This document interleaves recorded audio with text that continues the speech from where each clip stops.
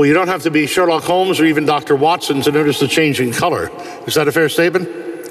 And so we are begun with Advent, which is a lovely season where we prepare for the coming of Christ.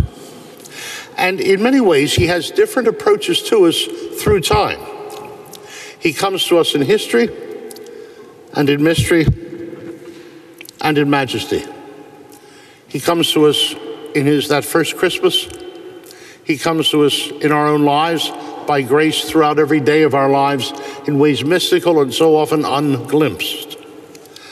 And then he comes in majesty at the end of time. In history, first of all, we prepare obviously in Advent to celebrate Christmas. There's a great truth that if you're a teacher, it's important never to give an answer before you first raise the question. There are many people who've been given answers to all the questions they have but don't know it and have their questions with blinking question marks still. And they've been told the answer but they don't know it because people didn't tell me, well, this attaches to that part of you that has this question. Did you get that? Please attach it there and we'll solve that. And then the blinking light can go off.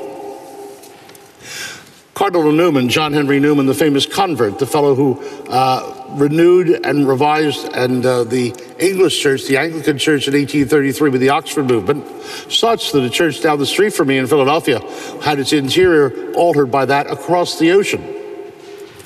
Then in 1845, he, an Oxford Don, and the Oxford Anglican chaplains of the university, having done research in the Fathers to prove the Anglican Church, the Via Media, between the breakdown lanes of Catholicism and Protestantism, found that actually after several thwacks to the head that the church was right, and his life was filled with things like that, so that his life is instructed to us in the case of many puzzles we have. And so there's a two-sided biography of Newman there, and it's tightly written because he had so much in his life, but the reason it's there is that there are probably several questions you don't know you have or you've been puzzled by, and you don't know that he figured out the answer just as many of our family and friends and thinkers and experts are further down the road.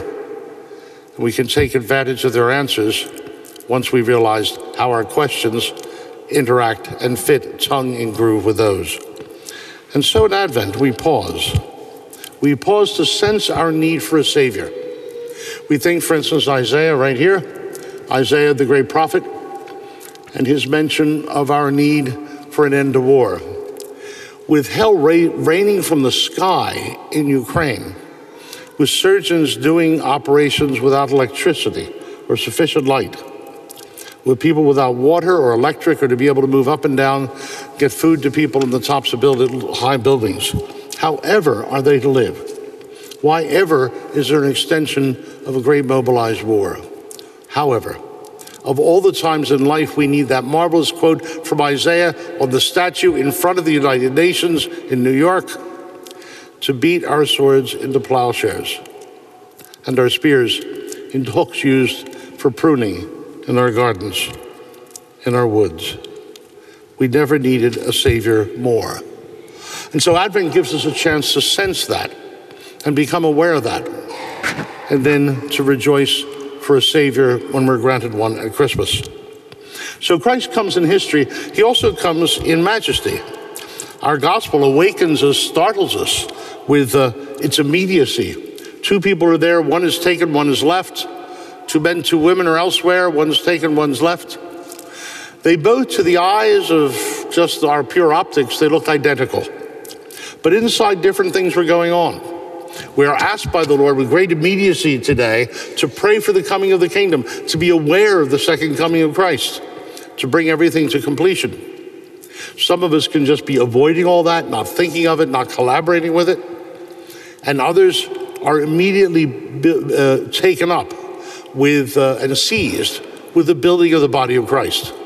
You are, by your very presence here today, to hear God's word, hear in the scriptures God's work in history, Christ's very words, and then receiving the sacred Eucharist, buoyed by the sacrament, being turned from glory into glory, and then meeting each other after Mass and building the very body of Christ, bringing those things which are unfinished into being finished, taking the already not yet and making it the already in time eventually for the coming of the kingdom.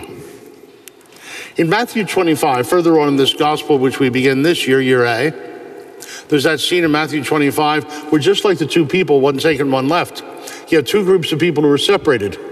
One set are going for air conditioning, the other set are going for hotter weather. And the angels have gathered them. And they're both puzzled, both. And one set says, well, Lord, when do we ever see you hungry or thirsty or give you that or visit you in prison? Whenever you did it for the least of these, you did it for me. And the other says, Lord, when did we ever refuse you water or food? They're just puzzled. And he says, well, the poor, when you avoided them, you avoided me.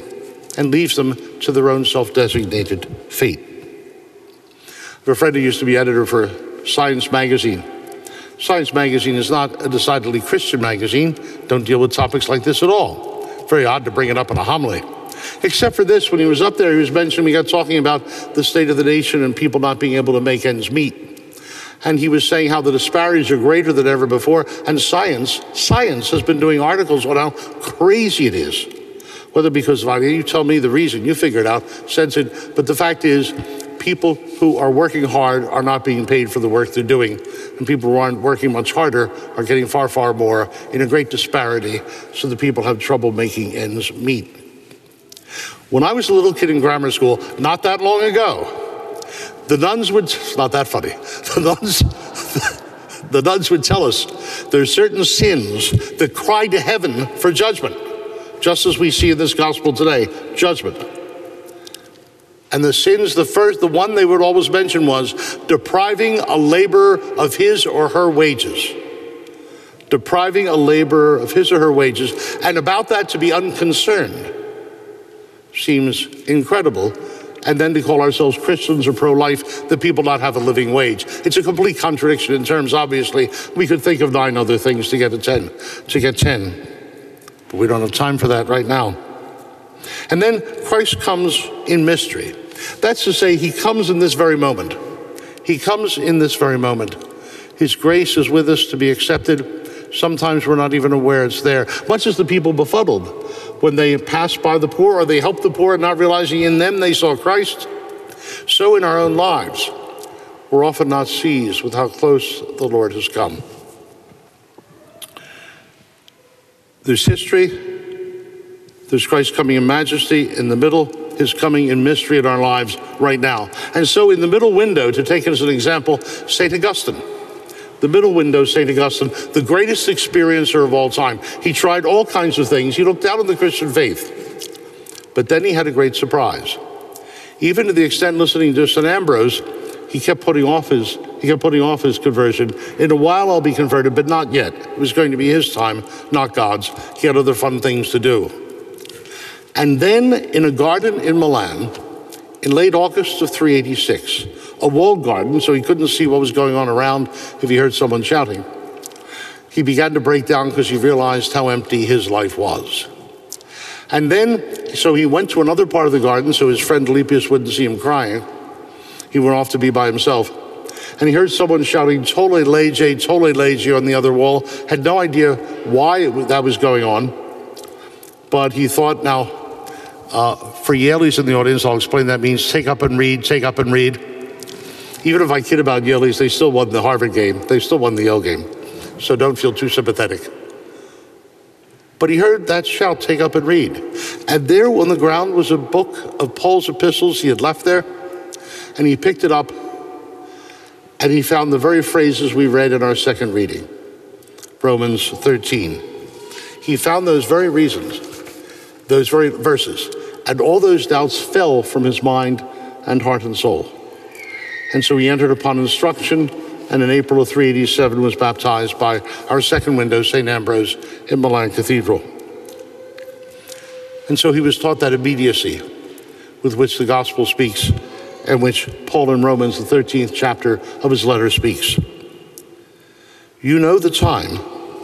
It is the hour now for you to awake from sleep. For our salvation is nearer now than when we first believed. The night is advanced, the day is at hand. Let us then throw off the works of darkness and put on the armor of light. Let us conduct ourselves properly as in the day, not in orgies and drunkenness, not in promiscuity and lust, nor rivalry and jealousy, but put on the Lord Jesus Christ and make no provision for the desires of the flesh. He who had tried everything, Augustine, he who had gone all ways, came at last to him who said, I am the way. And that will be the path of each of us as well this Advent. Thanks for listening to Within the Walls of St. Paul's Sunday Homilies. Please be sure to like us on Facebook and consider supporting us by visiting stpaulsharvardsquare.org. That's stpaulsharvardsquare.org. God bless and see you next time.